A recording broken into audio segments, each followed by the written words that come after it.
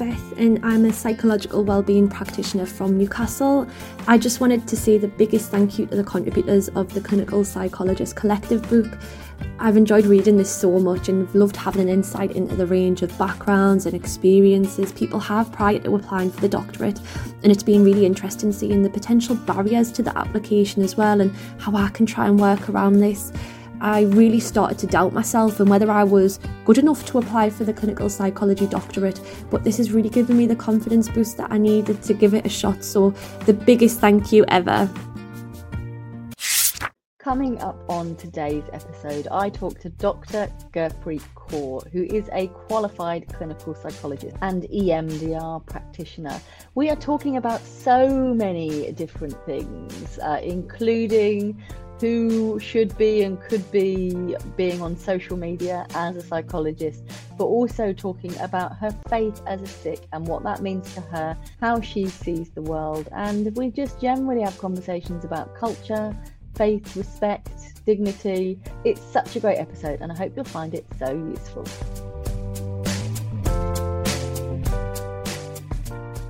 If you're looking to become a psychologist, then let this be your guide. With this podcast at your side, you'll be on your way to being qualified. It's the Aspiring Psychologist Podcast with Dr. Marianne Trent.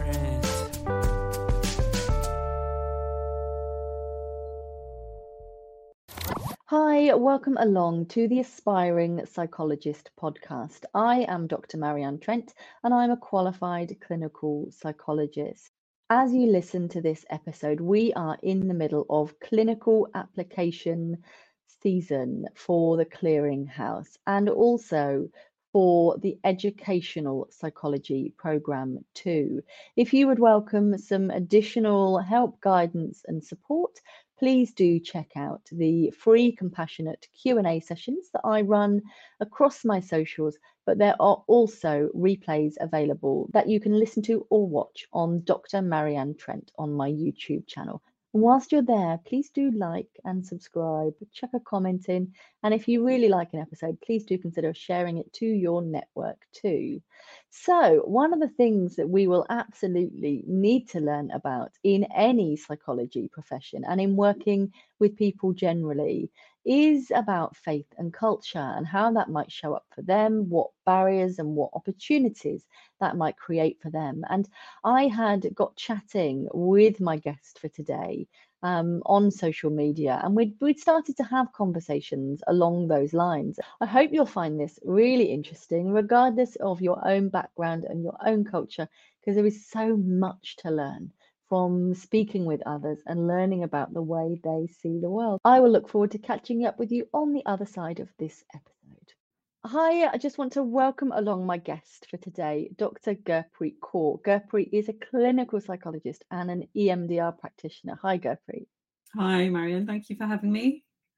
Thank you very much for being here. We first became aware of each other sort of on TikTok and LinkedIn, I think. But I feel like, you've been on TikTok since I joined TikTok. So you've been like an omnipresent face. And that said, people should come and follow you because you're doing really well on there, much, much better than me. But I really like, the videos that you create and what you do on this. It's lovely to be able to spend some time with you, kind of face to face in person. Thank you so much. And likewise, I really enjoy watching your content as well. And I really think it's important what you're doing, trying to talk to people who are at that space where it's probably a little bit scary, unpredictable. And I think it's really important to talk through some of the issues that are probably coming up for them. Thank you so much. It's so kind of you to say. And just before we went on air, we were thinking about actually a change you've heard about on YouTube that means that actually it's going to be hopefully easier to find content from qualified professionals, because I'm not sure about you, but one of my bugbears is when people perhaps have just done a psychology degree or even read a psychology book and then call themselves a psychologist and then sometimes putting out quite dangerous information online. No, absolutely. And I think that's the reason we're out here, aren't we, trying to get the information across to people. But no, I think there are changes on YouTube where they're having people who are actually accredited, qualified practitioners out there and they're somehow labeling them as that as well. So I think it's a new update that we can all look out for, and hopefully they'll do that across most platforms as well, because I think that's really, really important. Yeah, that would be incredible. I think that sometimes the tricky thing is, especially in journalism as well, is that if somebody's got the barefaced cheek to call themselves a psychologist, then sometimes the qualifications are assumed. And even Yeah. with a degree and even with a master's, sometimes people will think, well, of course that's enough, of course they're qualified.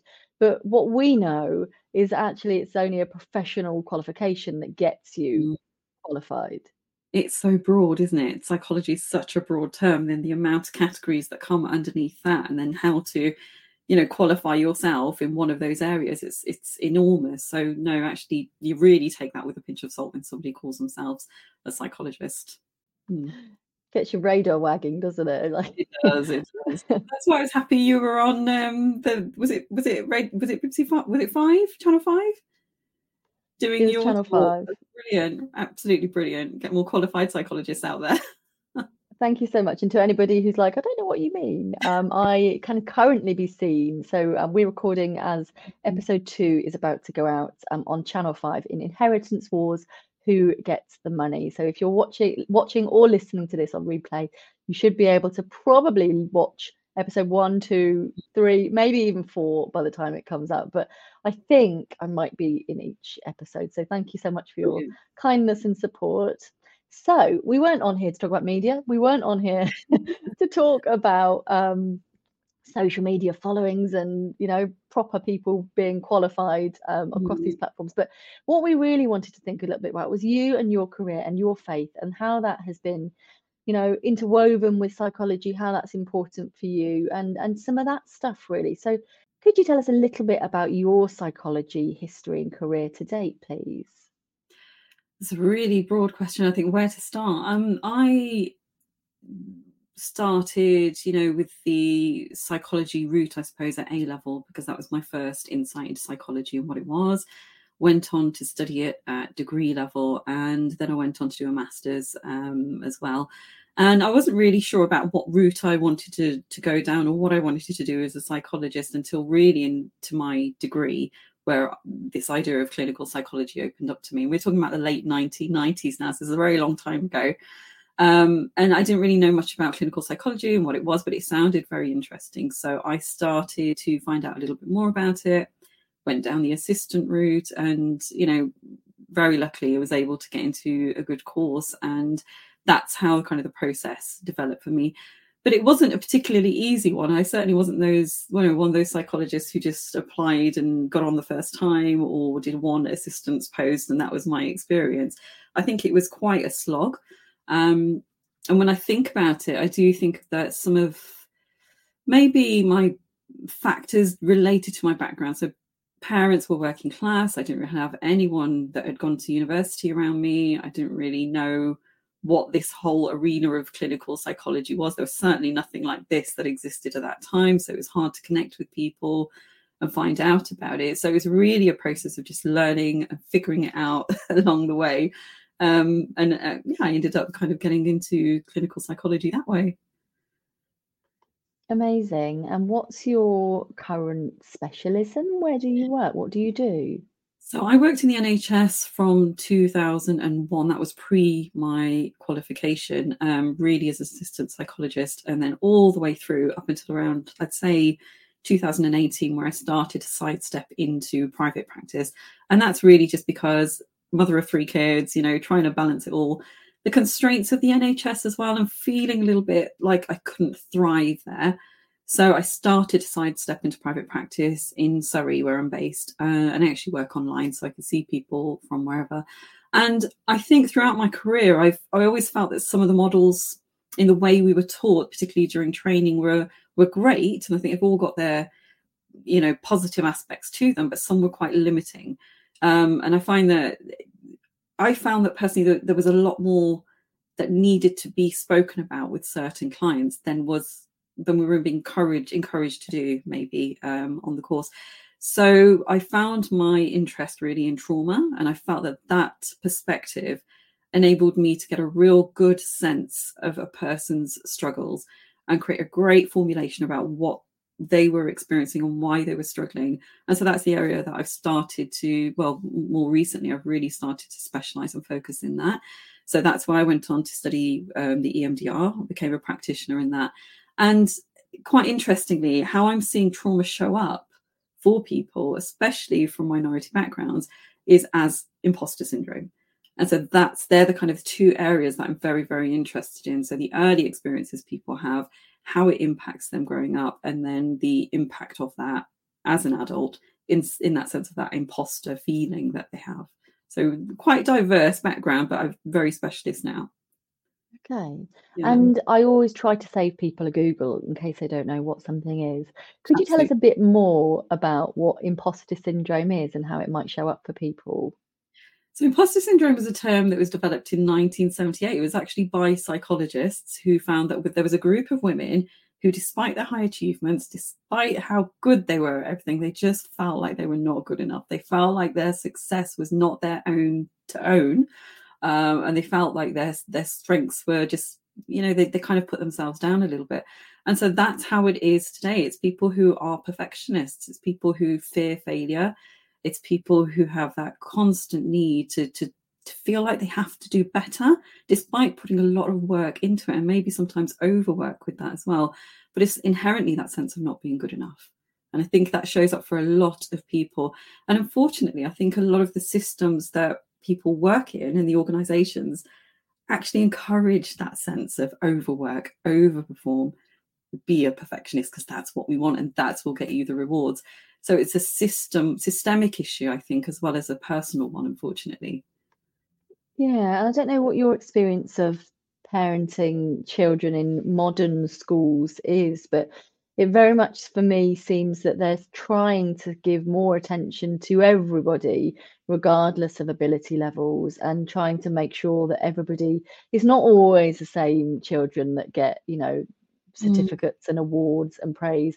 And it's not, it's not just the children that are struggling that are getting the attention. So even so I think we've got our youngest children in the same school year, but the SATs happened last year, and they were giving everybody extra tuition in our school year, so that everybody could do better rather than just specific children. And I think there's obviously a COVID fallout here in terms of our children and what they've been through for their early education. But for me, it feels, and because I was a governor for 2 years as well, a parent governor, it feels like they're really trying to do what they can to make everybody feel worthwhile. And, what we go through working with people with trauma is that, sometimes school might be a safe place, and they try to really, like, it's probably school dependent, but really holistically meet the needs of the child. And so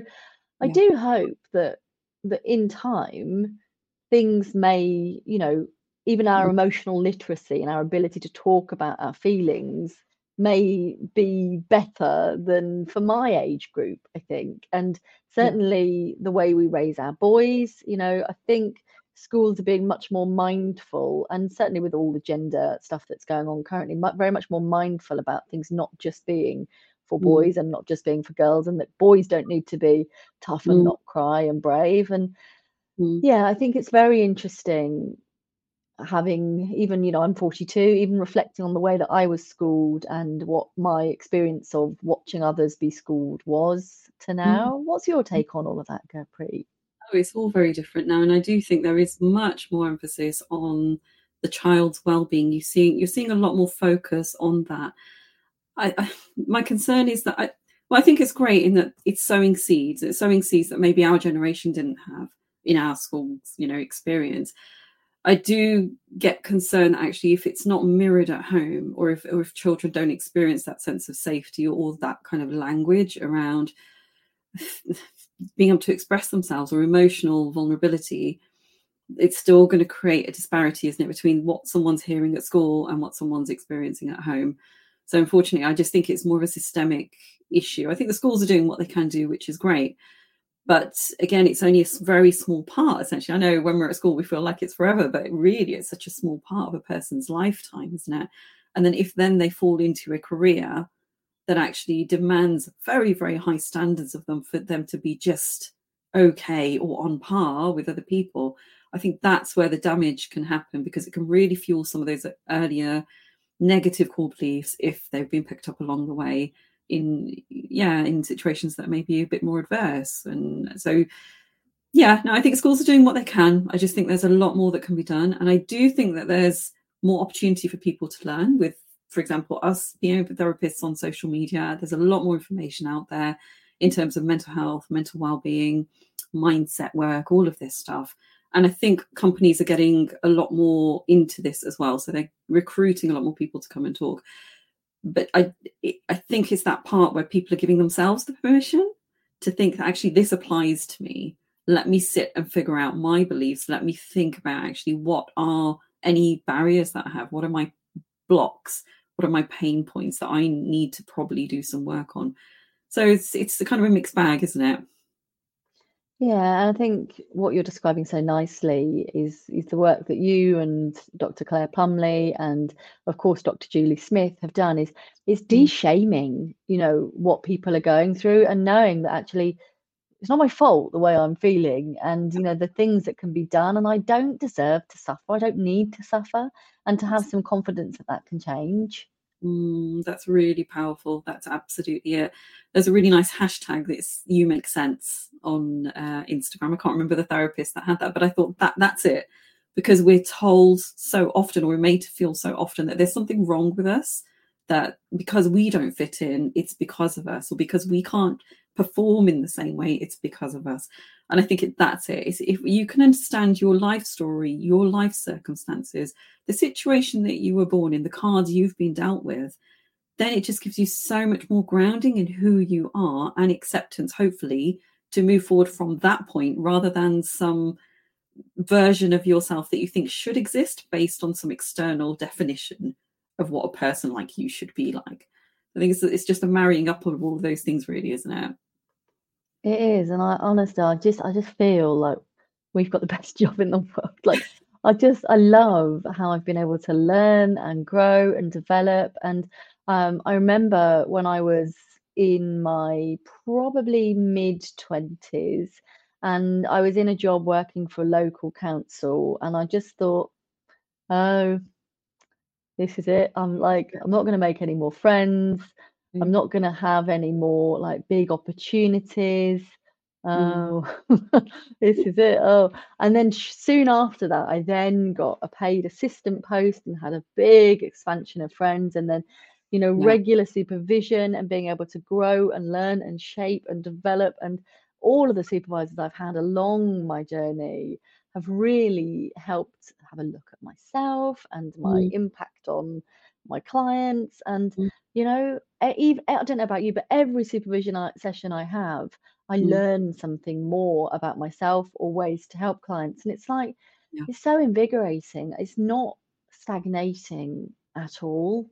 It's an amazing career. And actually, I think that whole personal, professional development bit that we're told from day one is so crucial. It's so very, very important. And giving yourself the permission to actually be able to learn this stuff for you, not just learn for your clients, or not just learn because your supervisor suggested that this is important for you to learn and pass all the course requirements. I think just to be able to benefit from that ourselves and to take that on board, I think that's a really crucial part. And actually that part, I feel, really sits well with myself as a Sikh, as a person who comes from Sikhi, which is a religion that it's a way of life that is fairly young compared to some of the other major religions, in that the word Sikh actually means learner. And so to be able to give myself that permission with my job and what I do, to be able to actually just learn and soak up all of this information for myself, to keep learning and to keep understanding what are the new models, what are the new theories. I love it. It's a bit strange sometimes. I don't know if you feel this, but it's quite surreal to be able to have that permission to be able to do that with my job. It's a privilege. It really is. It is, and I'm glad you brought up your religion there, because I was wondering how that is impacted on you and the way that you see the world and your clients. And I wonder if I've made a horrendous faux pas all of my life, because you've just pronounced it sick and I've always called it Sikh and Sikhism. Have I been doing that wrong all the time? There's never, I don't think there's a right or wrong. I'm not here to tell anybody. You know, I'm just glad that you're aware of it, because it's actually one of the fifth biggest religions, if you like, but there's not much known about it, I think. So we say Sikh because that's the way we pronounce it. That's just our way of verbalizing it. Sikh is fine, but if you would like to go forward saying Sikh, you know, that's great. It comes from Gursikh, because our religion is based on the idea that we had some gurus, you know, showing us the way, if you like. We had 10 gurus. And so if we are following this way and this faith, then we become a Sikh of them. So we become a Gursikh. But no, don't think that you've made some big error or anything like that. It's a learning process. And again, all we can do is just keep learning, isn't it, about each other's cultures, religions, perspectives. And I think it's just nice to be able to bring this in so casually, actually, into this conversation. Because there have been parts, I suppose, of my career where I've not been so comfortable to actually bring in who I am. So it's just nice to be at a point where this is a fluid thing that can now come into conversations. Yeah, and you know, what I love about our profession as well is that we get a chance to work with people from, you know, either as colleagues or clients or both, from such a variety of backgrounds. I remember when I just started in a Heart of Birmingham service, when I was just qualified, and I was given a load of little books that are given to children about different religions. And the first one I picked up was Rastafarianism. And actually, until then, until the age of, what was I, 29, 30 or something like that. I think I might have been 30. I hadn't realised Rastafarianism was actually a religion. I just thought it was like a sort of Bob Marley way of being. I didn't realise that was actually a religion, a way of life. And you know, I think it's incredible, isn't it, like what we can learn and how we can understand the way that others might see the world.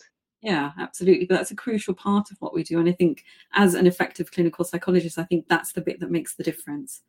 So I think there's a tendency when we're very early on in our career, very early on in our training, to just try to do what we're told in terms of, you know, meet those assessment requirements, think about the intervention, think about the model, the theory and all of that. But I think it's so important to really sit with a person's culture, whatever that is, and however that shows up for them, rather than our definition of what that should be for them. And I think that's very, very powerful. And then that's the bit that can really create that relationship and that therapeutic bond that can be very, very healing for a person. I can't remember the name of the paper or actually much about it, but I remember quite early on in our training, we were told that the most important part of a successful therapeutic intervention is actually based on the relationship between you and the therapist, rather than the model, rather than the theory or anything else that you do. And I thought that's really powerful. Like, why is that not emphasized more? I wonder if that's Rogers. Was it Carl Rogers and his kind of relationshipy type stuff? He's certainly spoken about that, but it might not have been the one that you're thinking of. I think it was a specific paper, and they did like a diagram. And I should try and find what that was, but it was quite a large percentage of it was actually based on the therapeutic relationship, which is process based, isn't it? And I think that can be emphasized by actually sitting with and trying to understand, who is this person in front of me? What's their relationship to their world, their environment, their culture, their spirituality, their race, everything that actually people probably don't ask them much about, that probably they may not sit with much, that maybe they're walking around just with, you know, their, I suppose, assumed versions of what they think it is, rather than sitting with it and actually thinking about it separately from a different perspective. So I think that's really, really powerful. So, you know, I think that anyone who is Sikh who's listening to this will feel excited that we're having this conversation, but probably the majority of people listening will be thinking, well, what is Sikhism, and how might my clients who are Sikh be viewing the world, or what cultural constraints and, you know, opportunities for them to flourish have they got? And whilst we can't pigeonhole people, sometimes it's useful to even things like for Judaism, you know, you might not want to make plans with them on a Friday evening because they might have plans. You know, what might we be able to learn or think about how to be inclusive and understand someone who's Sikh? So I think it's a tough question to answer in a way, because I don't think there are set things that might necessarily, like, you could refer to in that way to say, oh, connect with this or connect to that. But actually, one example that's coming to mind is I had a trainee on my course, ask me, because he was feeling quite a block with an elderly Sikh gentleman he was working with who had depression. And we spoke about something that's quite important in our faith, which is Sangat, which is community, and actually finding a way to connect with his Sangat again at his local Gurdwara, and which is the place of worship. And actually, such a simple intervention for that elderly Sikh man to hear this young white British, professional to suggest, actually, have you got any Sangat? Can you connect with your Sangat? It was quite transforming for him. And apparently that in itself was such a small thing, but it had a powerful impact on him because it somehow reminded him of actually a key tenet, which is actually we do need Sangat around us. We do need Sangat who are inspiring. We do need people who can uplift us. And we do need to feel that sense of connection as human beings. So I think that's really, really important. Spirituality is obviously a very, very important part of Sikhi, and that's going to look different to everybody. Not coming in with any assumptions, I think, about what that looks like for people is going to be an important aspect. But it can look like actually, some kind of meditation, some kind of prayer, some kind of singing through what we call kirtan, or listening to kirtan, which is religious songs.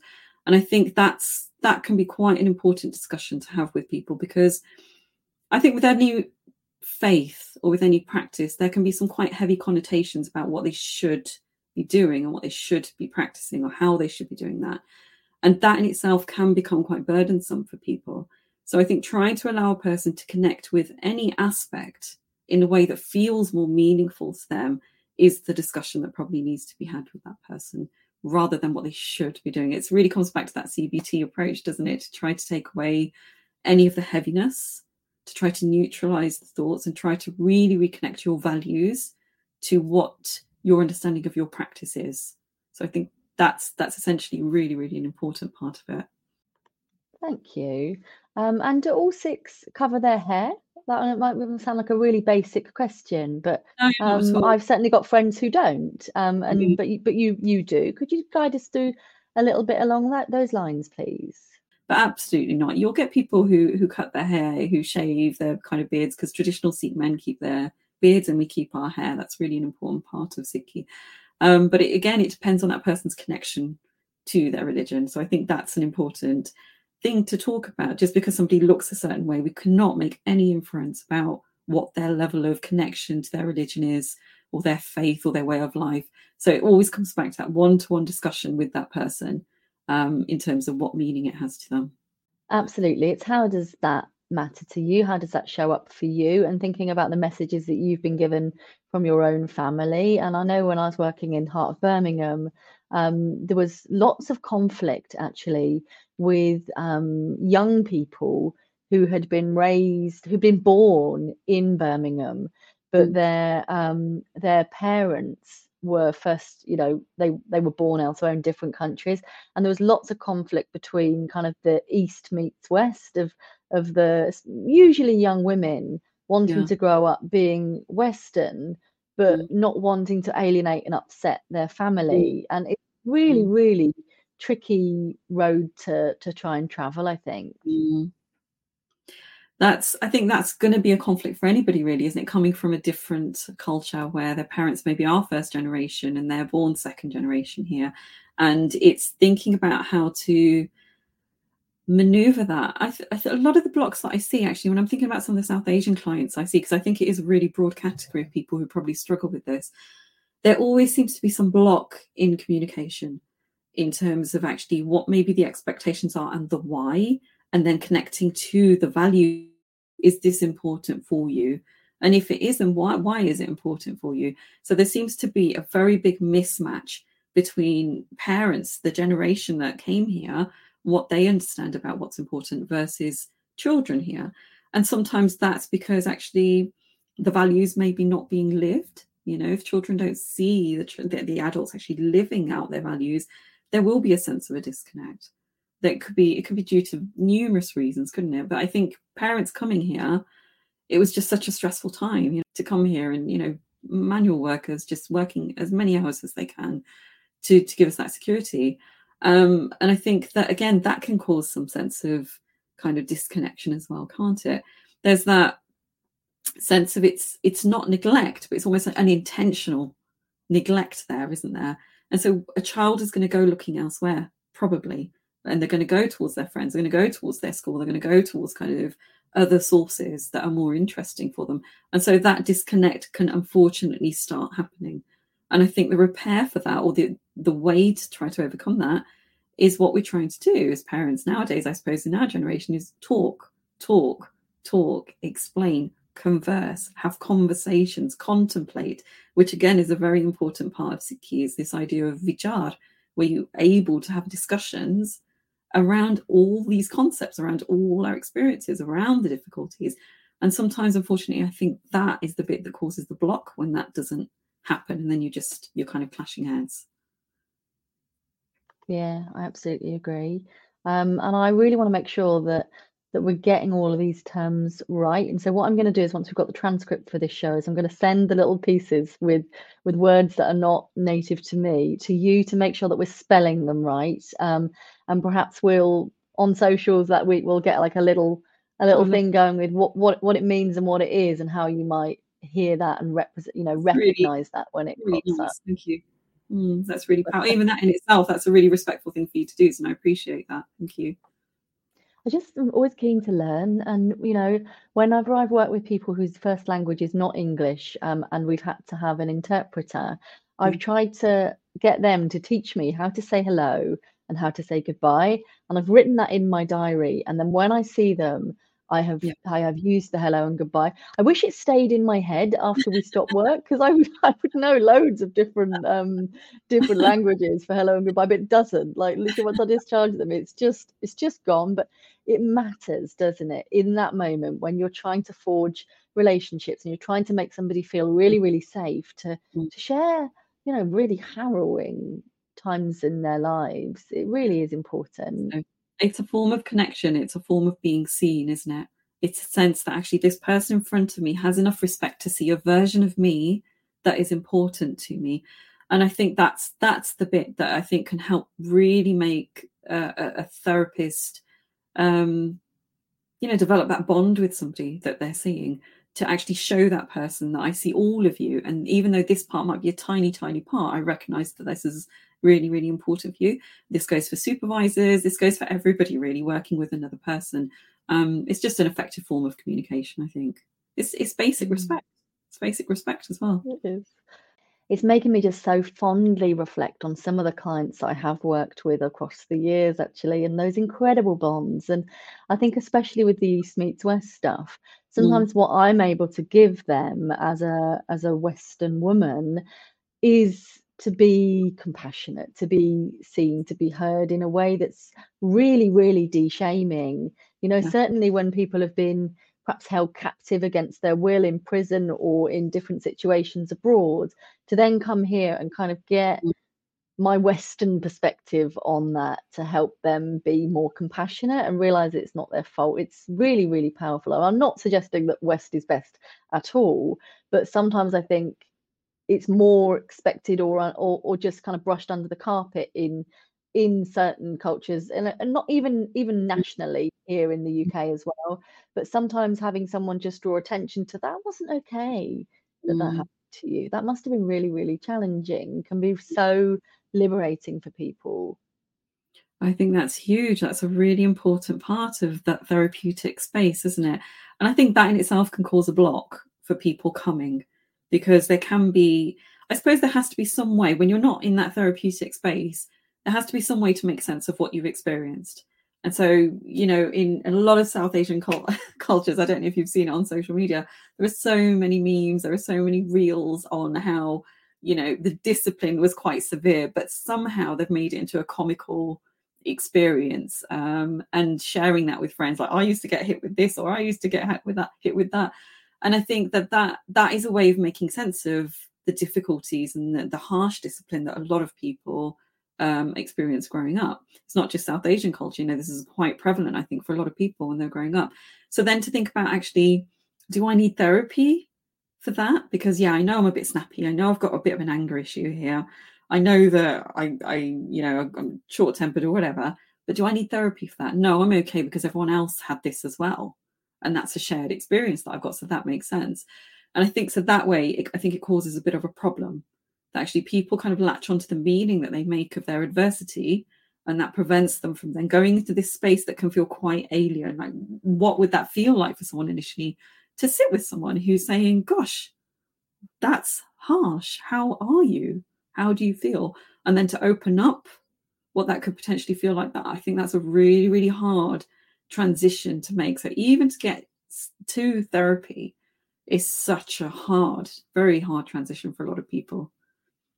Yeah, I agree. And even today, this morning, I was having a chat with someone, and I'm not the sort of clinician that's gonna chat to you on the phone and then book you in my diary. I was like, you need to go away, have a Yeah. think about whether you feel this is going to be a good fit for you. And there's no timeline on this. Mm. Entering therapy is such an important decision, and I Yeah. hope it will be life changing for you. So I really want to make sure that you're comfortable with this decision and that you feel that now is the right time, because sometimes clients just want to put a toe in the water, make contact, and then run away for a good Yeah. 6 months, because it's just not quite now. It's just not, they're not quite ready.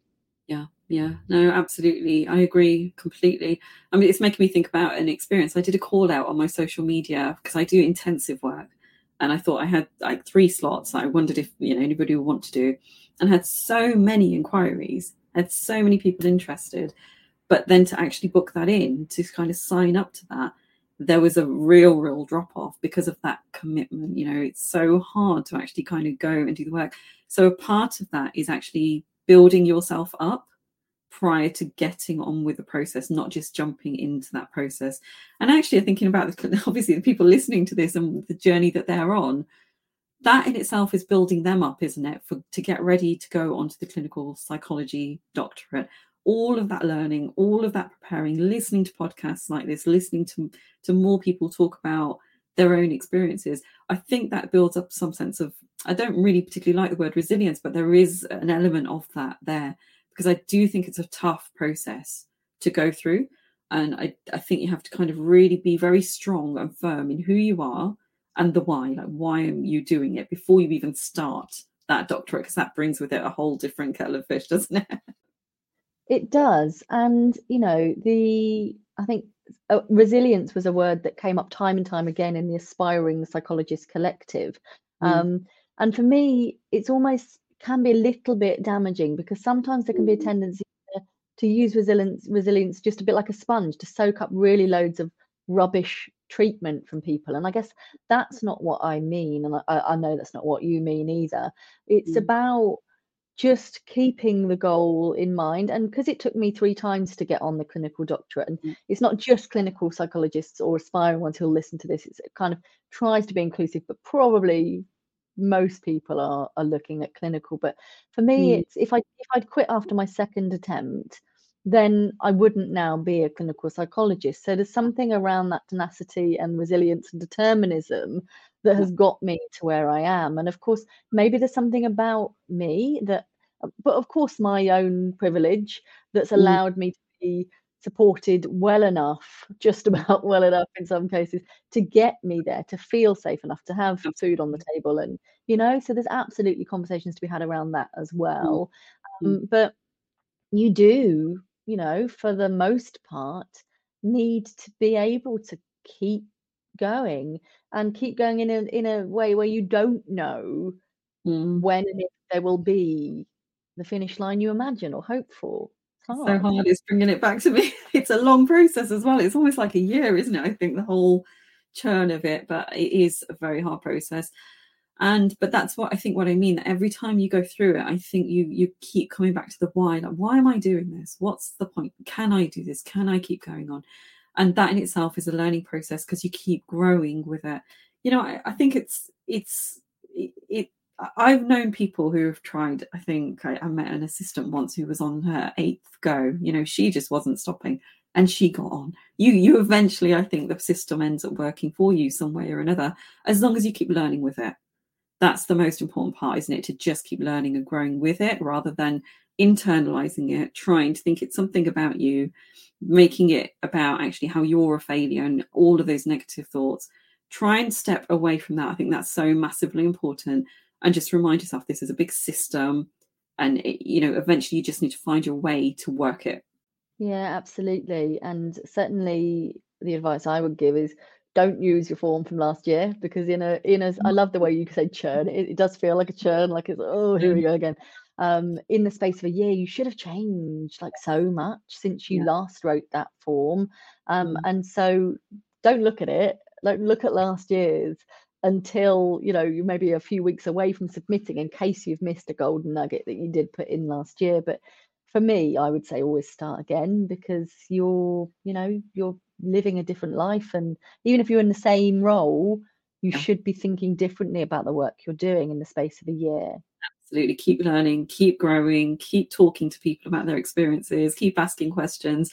That's the process. It's just you are like a sponge, because you just want to absorb everything, to keep checking whether it's what you want to do, to keep learning about the different areas of psychology that exist and the different ways of working.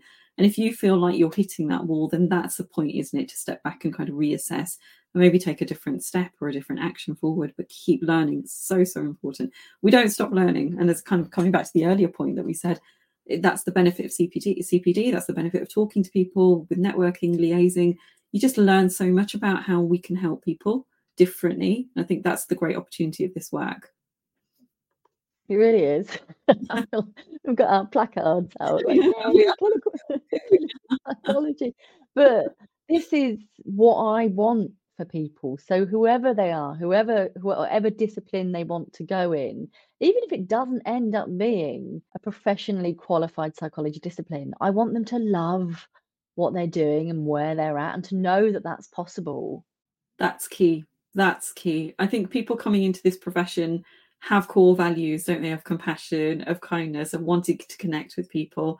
And that's always got to feel good. I think that's always got to be a guiding force for them. So I agree. I think it's just about keep doing what feels good, keep doing what feels right. It's not always going to be a great, easy experience, as you all know. But I think as long as you can keep checking in with whether it's in line with your values, with where you're at, that's the most important thing. I love that. And I feel like, honestly, I could talk to you all day. But time is slightly limited because of the podcast. Could you give us maybe your top tip for reducing burnout for aspiring psychologists, if that's okay? Oh gosh, top tip. For me, it always comes down to what I just said there, with your values and being really connected to your current sense of identity and who you are and where you're at. And I think a lot of people overstep that. So we're so busy in our lives, we're so busy with the doing and the trying to reach the place that we think we should be at, that we don't often pause enough with where we're at and reflect enough on that process and how that feels for us. So doing a lot more of that, really sitting with and really, really thinking about, like, where am I feeling internally? What are my values? And what is happening around me to connect me to those values, or what is pulling me away from those values? And what can I do to help myself feel more balanced with that? I think that's so, so crucial. So a lot of just the sitting with, the reflecting, and just kind of encompassing all of that within compassion, because regardless of where you're at, there are going to be challenges. And if you can start to develop that compassionate voice within yourself, I think that's going to be one of the most important and most powerful tools you will take forward. And I remember you saying, actually, Marianne, I listened to one of your earlier podcasts, I'd be interested to know if this statistic has changed. But you said the self-compassion one was the one that was downloaded the least. And I find that so interesting, because that's the problem. We tend to overstep the stuff that's going to help us. So really, really do think about, actually, what are you doing to tool yourself up in a very kind way that connects you to your values? Really important.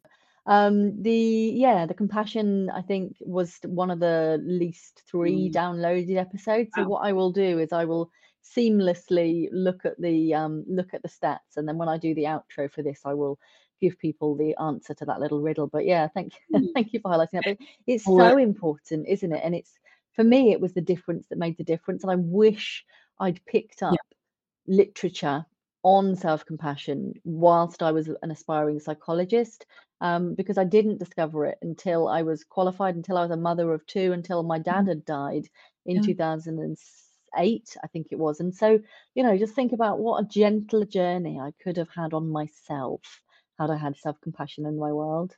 That's perfect, because it's a journey either way, isn't it? So is it going to be a brutal, harsh one, Or is it going to be one that actually you can be quite compassionate with yourself about and actually just nurture yourself through, because you will be growing and learning either way. So I suppose it's that choice point that Ross Harris talks about, and it's just deciding which way am I going to tackle this and how am I going to get myself through this, because you will get through it one way or another.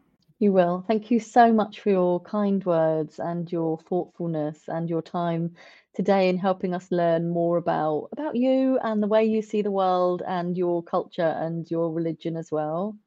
Oh, thank you so much, Marianne. You're really easy to talk to and I love what you're doing here. So absolutely, if anyone has any questions, just touch base, reach out. But no, thank you for inviting me along. Oh, and we haven't done the where can people connect with you? So we should definitely do that. Where can people hang out and meet you and get to know more about you and your work, Gurpreet? I'm so sorry about that. No, that's fine. I'm on social media at Dr. Kaur Therapy. So if you can access me Instagram, TikTok, LinkedIn, Facebook at Dr. Kaur Therapy.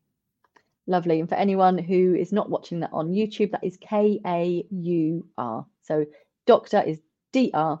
And then Kaur Therapy, and that's you across all of your platforms, is it? Oh, yeah, that's it.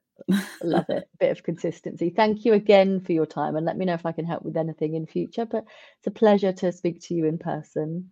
Too. Thank you. Thank you. Welcome back along. What an incredible conversation, and what a pleasure it was to speak to Dr. Gurpreet Kaur. I hope you found it a really interesting listen. And in answer to the question about the compassion episode, it is episode number 4, so it was way back there in the early days. It has since increased its popularity. It is now up there with in the top 3 pages of downloads, but there are 10 pages, so it's still only on page 3, so they absolutely could do with a little bit more airtime, I think, for sure. But yes, not doing as badly as it was, so maybe me saying it was one of the least downloaded episodes has helped people. Please do remember that the Clinical Psychologist Collective and the Aspiring Psychologist Collective book are really, really useful companions for you, whatever stage of your career you're at. There are links in my descriptions for both of those. If you've got any ideas for future podcast episodes, please do let me know. And if you'd welcome some more advice, support and guidance, do consider the Aspiring Psychologist membership, which you can join from just £30 a month. And there's loads of great stuff in there about completing your form, about reflecting, about CBT, about formulation, and so many other useful bits. Thank you so much for listening. If you are watching on YouTube, like I said, please do subscribe. Please do drop me a comment. I will look forward to catching up with you for the next episode of the Aspiring Psychologist podcast, which will be available to you from Monday at 6 a.m. Thank you so much for being part of my world, and be kind to yourselves. Take care.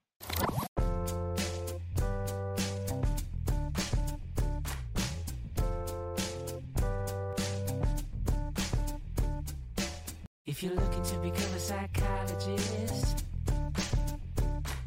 then let this be your guide. With this podcast at your side, you'll be on your way to being qualified. It's the Aspiring Psychologist podcast with Dr. Marianne Trent.